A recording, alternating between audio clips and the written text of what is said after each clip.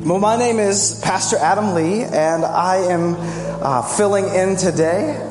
I'm on assignment to continue our sermon series, what we've been talking about, the conversation, the past couple of weeks, called Rest. How many have been enjoying this sermon series? Amen.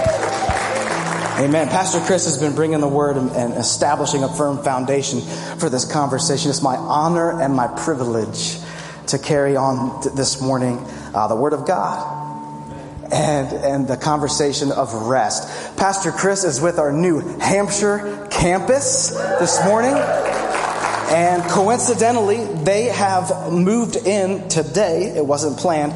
But today they have occupied their new upgraded meeting space. They switched from one school to another, and it's a much better situation. It's truly an upgrade. So they're there today for their first week in their new meeting place with Pastor Chris, and that's so exciting. Pastor Faith is preaching in Berkeley Springs this morning, and I'm preaching in Hedgesville. All right. And it's my joy and privilege to do this, to carry on this awesome conversation. And without further ado, I'm not going to waste any time if that's okay. We might even be able to get out a little bit early today. I only need about 2.5 hours.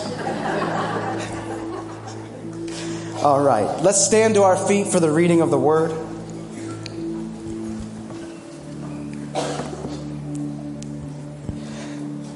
Jesus promises rest. Can I get an amen? Jesus promises rest. The Bible says, "Come to me, all who labor and are heavy laden, and I will give you rest." This is a promise in the Bible, and may I add that it is a promise in the Bible that contains red letters. When I was 16 and I was first saved, my grandmother, I used to call her for spiritual advice, and she was like my pastor. And she used to say, "Adam, pay attention to the letters in red." This is a red letter promise. "Come to me, all who labor and are heavy laden, and I will give you rest." It's a promise from the Lord. Amen. He promises us rest. Let's continue this conversation today. We're going to go to Matthew chapter 8. If you brought your Bibles, open them up. Matthew chapter 8, and starting in verse 14. If you don't have your physical Bibles, the passage will be up on the screens to my right and left. You can follow along in the church app or on your phones, any way that you can get the Bible. Matthew 8. If you're ready, say, "I'm ready." Amen.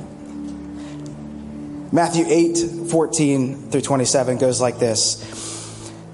"And when Jesus entered Peter's house, he saw his mother-in-law lying sick with a fever. He touched her hand, and the fever left her, and she rose and began to serve him. That evening they brought to him many who were oppressed by demons, and he cast out the spirits with a word and healed all who were sick. This was to fulfill what was spoken by the prophet Isaiah. He took our illness and bore our disease." Verse 18. "Now when Jesus saw a crowd around him, he gave orders to go over to the other side. And the scribe came up to him and said, 'Teacher, I will follow wherever you go.' And Jesus said to him, 'Foxes have holes, and birds of the air have nests, but the Son of Man has nowhere to lay his head.' Another of the disciples said to him, 'Lord, let me go first and bury my father.' And Jesus said to him, 'Follow me and leave the dead to bury their own dead.'" Verse 23, "When he got into the boat, his disciples followed him, and behold, there arose a great storm on the sea, so that the boat was being swamped by the waves. But he was asleep. And they went and woke him, saying, 'Save us, Lord. We are perishing.' And he said to them, 'Why are you afraid, O you of little faith?' Then he rose and rebuked the winds and the sea, and there was a great calm. And the men marveled, saying, 'What sort of man is this, that even the winds and the sea obey him?'" Let's pray. Thank you, Lord, for your word to us. I pray that your Holy Spirit would empower us to hear your word, to understand it, and to apply it to our lives, that by the power of your Spirit, your word would accomplish today what you intended it to accomplish. Thank you for your authority over all things. In Jesus' name, amen. Amen. You may be seated.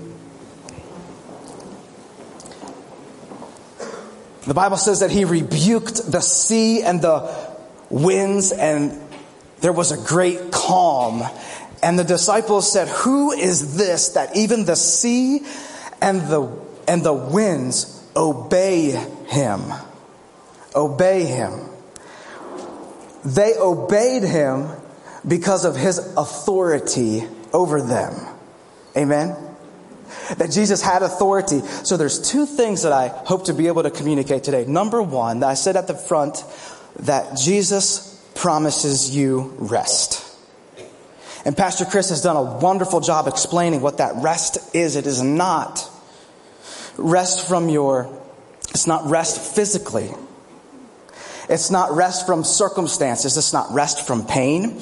It's not rest from trials. It's not rest from stress. It's not rest from anxiety. It is a spiritual rest. And that Jesus promises this kind of rest for your soul. And then number two, that Jesus has authority over all things, and it is in his authority that you rest. I hope today to be able to communicate that you can find rest. Rest is found in the authority of Jesus. Amen? The authority of God. So like I said, we're just going to spend the next 2.5 hours unpacking that. I'm excited today to unpack this rest that we find. And it's interesting that they noticed that the wind and the wave obeyed him. And I believe that Jesus was indeed revealing his authority over things to them incrementally.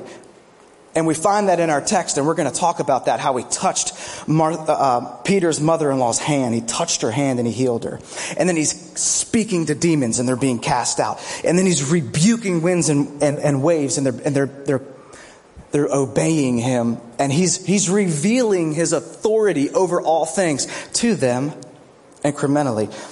But before we talk about that, I'd like to establish a dynamic of authority.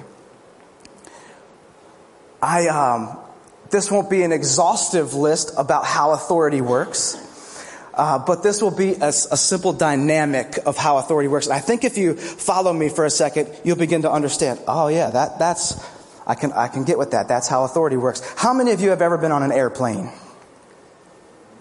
Okay, majority of us. My kids will get on an airplane for the first time in June, and they're a little spooked out about it, and I'm excited that they're scared. Because it'll appear that Daddy has the authority. Daddy, is everything okay? Why is the plane shaking, Daddy? But the truth of the matter is, if you've ever been on an airplane, statistically it's safer than getting behind the wheel of your daily driver, right? And if you've ever been on an airplane, even if it's your first time flying, you sit down, you might be a little nervous, but there is a voice of authority that comes over the intercom. And it's the voice of the pilot. And he tells you where you are currently, when you will depart, how long the trip is, when you will arrive. And the voice of authority speaks. And it gives us rest. Right? Or at least I pray it gives you rest. I know it's not possible to completely rest on an airplane. But the voice, we rest in others' authority in all kinds of different areas of our life. This is the dynamic of rest and authority. The pilot, halfway through the flight, when the plane gets a little shaky and it gets a little rocky, and he says, you hear the voice of authority come over the intercom. Fasten your seatbelts. We're experiencing a little turbulence. No mean to raise a panic. We're still going to arrive at our destination at this time. Please don't get out of your seats until we turn on the lights, or turn off the lights. And you can rest in that authority because there is somebody in the position of authority on the airplane. Amen? And we have what you would call resting confidence in the pilot's authority. So there's a circumstance explaining this dynamic. Another example of this is doctors. We rest in the authority of doctors. And I'm talking about good pilots, by the way, and excellent doctors, because this conversation goes from good to perfect about how we rest in Him and the authority of Christ. So lousy doctors, lousy pilot, I'm not talking about them today. I know everybody's got stories, but we're talking about excellent. And if you have a problem physically with your health, and you need to go to a doctor or a set of doctors to get opinions, to get authority, they can tell you a diagnosis, a plan of action, how long this is going to take, how much it's going to cost you, and what you can expect on the other side. All of a sudden, you have the voice of the doctor speaking over your storm, your illness, and although you might be physically ill and in pain and stressed out and anxious, the authority of the voice of the doctor is enough to at least put your heart and your soul and your mind at rest. Am I right? At least just enough. At least just enough. More rest than you had before you saw the doctor. Amen? My wife and I have been on one missions trip together. And it was with Pastor Sam and Laura in 2019, and we went on a missions trip to Spain.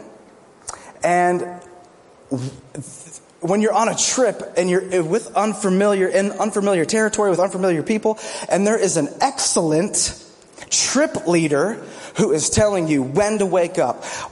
Like, why are we waking up at 6? That's ridiculous. When to be at the bus. What's going to happen when we get to the bus. Where the bus is going. What we're going to have for breakfast when we get to where the bus is going. What we're going to be doing that day, and then for lunch, and then in the evening. How many know, if you're anything like me, I can begin to just rest in the authority of the trip leader. Because those details are not for me to worry about. They're not for me to figure out. I am resting in the excellence and in the authority of the person leading the trip. Amen? So this dynamic exists that we place our trust in authority. Hopefully good authority, right? We place our trust in authority all the time. And there's a story in the Bible that happens right before this story in the same exact chapter 8, about a man who comes to Jesus, the centurion. You guys may be familiar with this story, the centurion. He is experiencing an emergency. His servant is sick. Now, we didn't read this. So if you need to test me, go back and read Matthew chapter 8. There's a centurion man who goes to Jesus. Jesus is on his way to Peter's house to heal Peter's mother-in-law. But on the way, the centurion man comes to Jesus, and he's in an emergency. My servant is sick and he's about to die. Will you heal him? Right now, this is the Adam Lee paraphrase. I don't think you can find that anywhere but here. But he approaches Jesus and he says, my servant is sick and he's about to die. Will you heal him? And Jesus says, you can look it up, red letters. He replies to him, I will come and heal him. I will come and heal him. What does the centurion do? He says, no. Don't come to my house.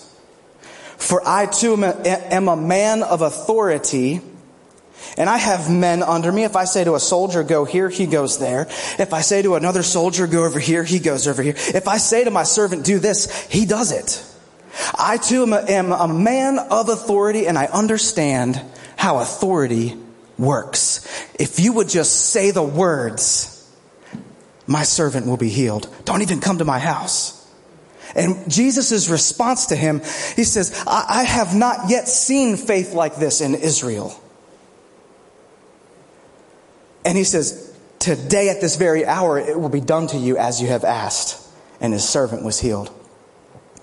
This explains this dynamic of authority and rest. Because here's a centurion man who's having a dire emergency situation. His servant is sick. He's about to die. Jesus is on his way somewhere else. He's preoccupied. He has to press through this crowd, get the attention of Jesus, and make this dire request. You better believe he was anxious. You better believe he was stressed. You better believe he had lost sleep. But you better believe he understood how authority worked. And because he did, he was able to be at rest.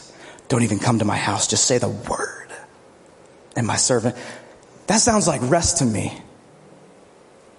So I want to make a point, if you're taking notes, that you can be a mess and at rest. It is possible that circumstances could not be going your way. Sickness has struck.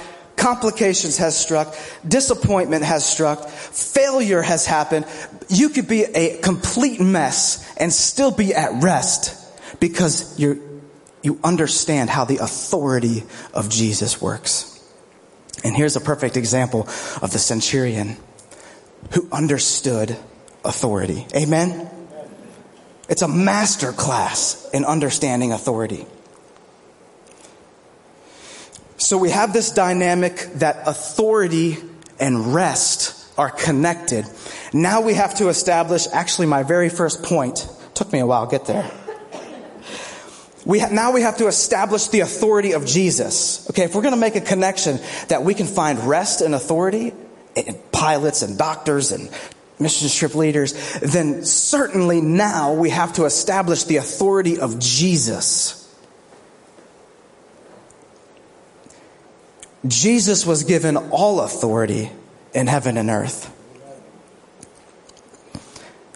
And I love the text that we just read because he's revealing his authority incrementally to his disciples.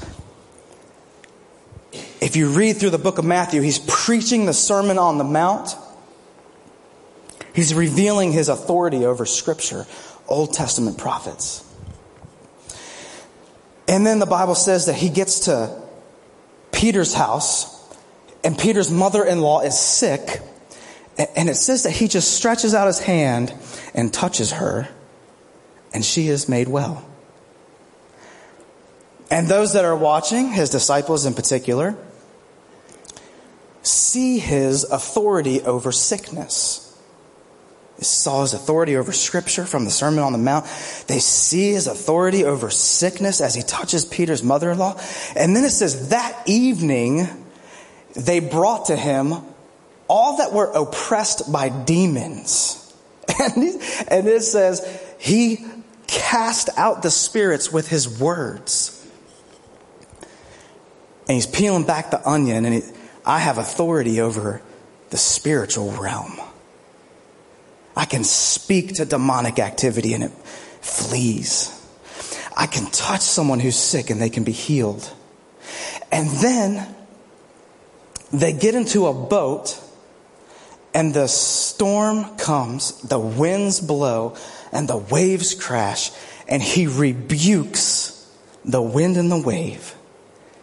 And he reveals to them the authority is over nature as well. It is over spiritual demonic activity. It is over nature. It is over sickness. It is over Scripture. He is incrementally showing us how much authority he has. Amen? And it's establishing the first point of today's message that all authority in heaven and earth have been given to Jesus. All authority in heaven and earth. You know, this story is, if you're not careful, it can start to read a little bit like a bag of tricks. And what I mean is that when you get into a little trouble over here, you pray to God and he just comes up and just does his trick and everything's okay. And then you get over here and you're wrestling with a demon. Some of you live with them. And you just pray to God, and he just comes over here and he just does his little trick. And if we're careful, we'll make an unnecessary, wrong connection. That Jesus is revealing his authority. He's not practicing tricks. And the more you read your Bible, the more it will reveal to you the authority of Jesus. You don't have to go very far from Matthew over to the book of John, chapter 1. And you read throughout, I don't have it on the screens, but if you read through John 1 in the first paragraph, you begin to uncover a little bit more of the authority of Jesus. It goes like this. In the beginning was the Word, and the Word was with God, and the Word was God. Someone say authority. And then if you keep reading in John, all things were made through him, and without him was not anything made that was made. And then this is where it gets really revealing. I think it's verse 14. And the Word became flesh and dwelt among us. And we have seen his glory. Glory as of the only Son. So in John 1, he's painting this picture that in the beginning was the Word, and the Word was God, and the Word was with God, and the Word was God. And by this Word, everything was created. There wasn't anything created that wasn't through him. And then we find out the Word was Jesus. And his authority went way past the New Testament, way past the Old Testament, all the way to the beginning of time where creation happened. The Bible says that he's got so much authority that there wasn't anything made that wasn't made through him. Birds, bees, butterflies, fish, cats, dogs, elephants. There wasn't anything made that wasn't made through him. Someone say authority. So if we could place, if authority can give us rest, and Jesus has all the authority, where do you think we ought to go for rest? Jesus. But some of y'all just go to TikTok. And you know what? I'm just as guilty. I'll be stressed out, flip the phone open, and just get lost for an hour. Did I just reveal how pathetic I am? Or are some of you thinking, wow, only an hour.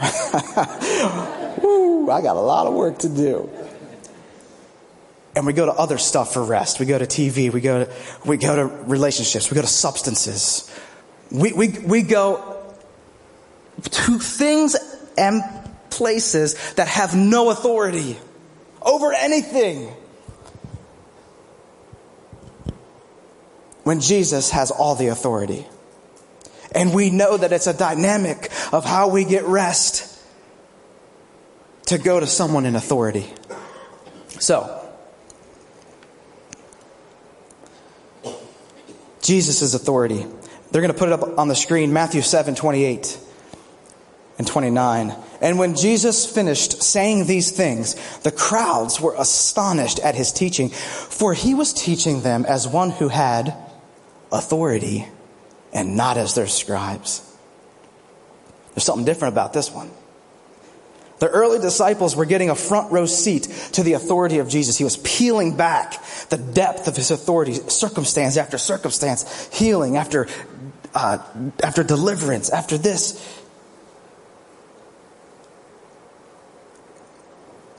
And so we have these things that we established, but yet we also have the disciples panicking in a boat.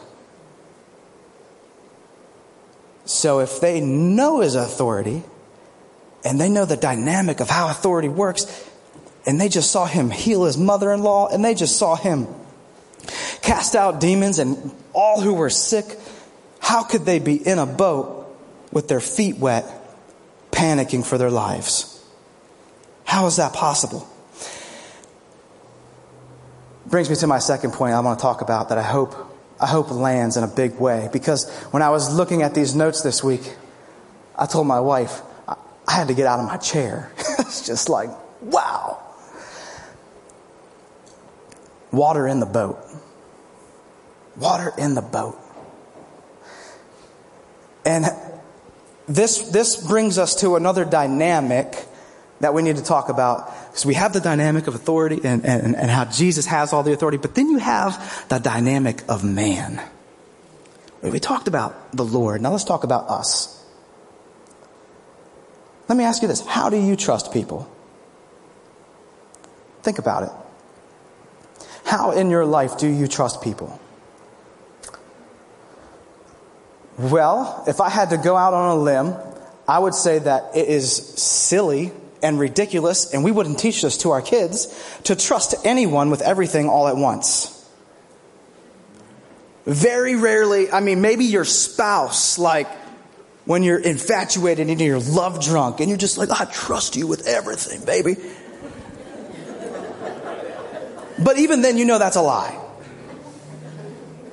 We build trust with people incrementally over time as they reveal their trustworthiness to us. Can I get an amen? Okay. This is a dynamic of how we trust. We trust. We might trust the doctor with the cancer diagnosis and the collection of doctors with the path and the treatment for our life, our physical well-being. And we get rest, and we place our rest in their authority, and we have all this rest, and people ask us, how are you resting? It's because I'm in the authority of the doctors and the Lord. And then we don't take those same people our taxes. That's silly. Well, I trusted him with the diagnosis, so I could probably trust him with my taxes. We don't do that. We trust different people for different things, and we trust people over time incrementally. This is a dynamic of how we trust as mankind. Trust happens incrementally. Time proves people's trustworthiness to us. The couple that's been married 5 years doesn't trust each other like the couple that's been married for 15. And there's part of trust with humans where we have to, if trust is ever broken or compromised, and there's some type of betrayal, and trust is broken, now we have to, what do? We have to start over. Now we gotta build the building blocks of trust all over again, because that whole foundation of rest and trust crumbled. And we start over and incrementally. This is how we trust. And so we actually learn how to trust God the same way. And this is the part where I don't think we teach this enough in church. That this is our capacity and dynamic to trust incrementally over time with segments of our life. And we don't teach that that's how we also learn how to trust God. Because what happens in churches is that somebody gives their life to Christ and they make a bold statement with their hands raised high. I give you my whole life. I trust you with everything. You saved me from my sin. You forgave me. I'm born again. I trust you with my whole life. And we make a very bold claim. And I want to say there's absolutely nothing wrong with that, except for it's not true. Because we need him while we're sinners. You know, everybody in the room was born physically, right? And then you reached a spot in your life where you trusted the Lord Jesus, I pray, with your salvation. You asked him to forgive you of your sin, and he did, and he performed a miracle and saved you from your sin. Amen? And we were born again. So we need him to save us from our sin. We need him for salvation. So we go to him for salvation, and he proves his authority to save. Amen? Now, we offer everything, but then when we're saved for a couple years, we start to hear the little knock on the door about, hey, how about those finances? And the Lord is asking us to trust Him with finances, right? And we don't know how to do that because we trusted Him with our salvation, not with our finances. And just like we don't take taxes to a good doctor, we don't know to take finances to the Savior. You understand where I'm going with this? And incrementally, we get into a spot with our career and our finances where, just like salvation, we need Him again. We need the Lord. And we say, God, I surrender it all to you. I'm going to trust you in this area. I give you what you ask for in this area of my life. And then He's able to prove His authority in this part of your life with your finances, and you have it revealed to you that God can do more with 90% than you could do with 100. And He reveals His authority in your finances. And now, man, we trust Him with our salvation and our finances. We are on the way to trusting Him. And then time goes by. And I think we are set up to fail when we believe that we give Him our whole entire lives in full surrender in one moment. I think that philosophy, that mindset sets us up to fail. Because then what happens is we sing a song like, all that I have is a hallelujah. And Jesus is going, that ain't all you got. How about that marriage you're not giving me? How about them children you're not giving me? How about that stuff you're watching online you're not giving me? How about... And we realize, or we get into a difficult spot, like the centurion. My servant is sick and I need him to be healed. And we run to Jesus and He proves His authority to us. And we trust Him and we're at rest. And we trust Him with salvation, and then we trust Him with finances. And then what happens? 5, 6, 7, 8 years into our marriage. Come on, some of y'all know what I'm talking about. We realize that we need Him in our marriage. And then we go to Him, God, I need you in my marriage. And He's able to reveal Himself. So the trick about faith in God is that we know how to trust Him with what we trust Him with. But then when there's water in the boat, we panic. And I guess that's my long way around here to get to this point. That the disciples had seen Him heal. They had seen Him cast out demons. But as soon as did they wear socks? As soon as their feet got wet on the boat with something that they had never experienced, they're panicking. They run to the bottom of the boat where Jesus is asleep. They're shaking Him awake. God, save us. We're going to die. And He says, you of little faith, I have all authority. And then He rebukes the wind and the wave.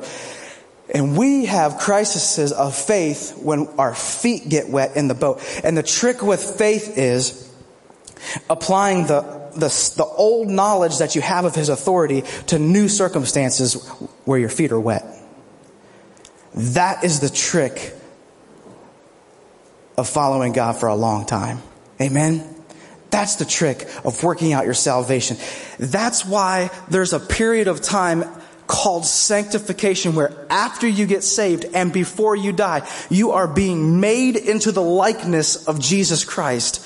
It does not happen all at once. Nobody is totally sanctified and chicken fried at salvation. No, you're saved and He's proven His authority over your life, but then He's got to prove Himself in your finances, and then prove Himself. You get your feet wet in your marriage, and there's water in the boat, and there's trouble, and the thing's rocking back and forth, and He proves Himself in your marriage. That's what this sanctification is. That's the working out process. It's the Lord of heaven and earth revealing His authority in our life, one trouble at a time.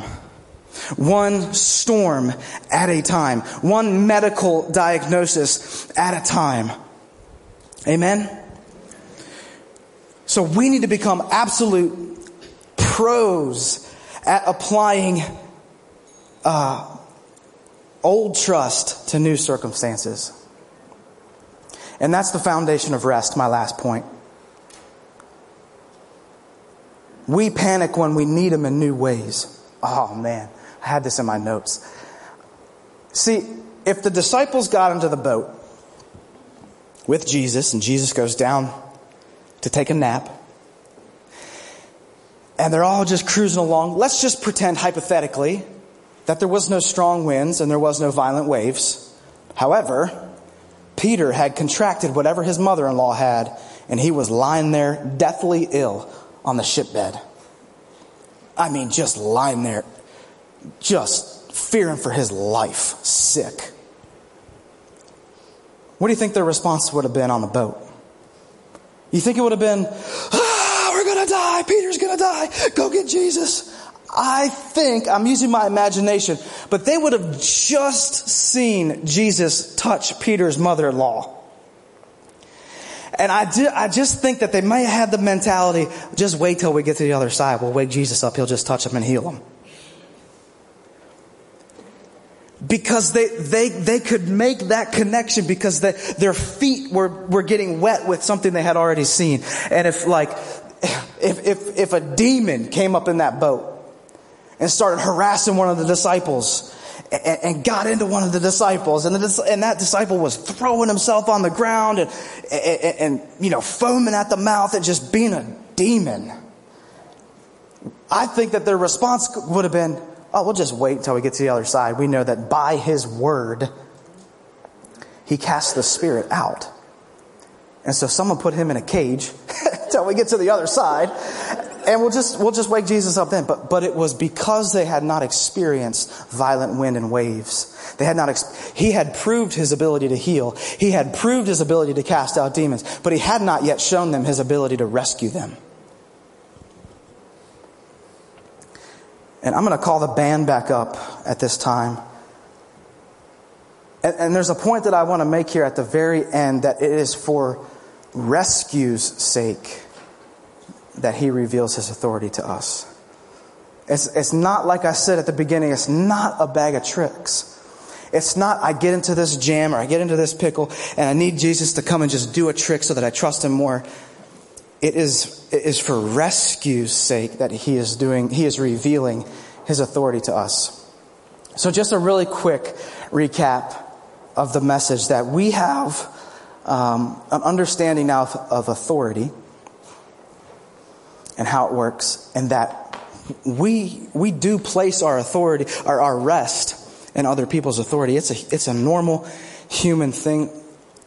And we know that Jesus has all authority on heaven and earth. And now we know that if we place our trust in the one with all authority, we can be at rest. And we also know how we naturally trust people. You get married, and in year 1, you're trusting your spouse. And in year 2, you're trusting them even more. In year 3, trusting them even more. In year 15, you're trusting Him even more. This is how our relationship with God works out as well. And this is the foundation of rest that Jesus offers us rest today. And I want to make a point, and it's just reiterating what Pastor Chris has already said, that rest is greater than healing. Rest is greater than miracles. It's greater than Him restoring you, touching you, healing you, performing miracles in your life. It is greater than all these things. Matthew 8:26. We're going to put it up on the screen. He said to them, "Why are you afraid, O you of little faith?" Then He rose and rebuked the winds and the sea, and there was great calm. 8:27, and the men marveled, saying, what sort of man is this, that even the winds and the sea obey him? I'm trying to communicate today that the Lord wants to reveal his authority to you. And that happens just as it happens here, incrementally over time. That he is revealing you're proving his authority to save you from your sin.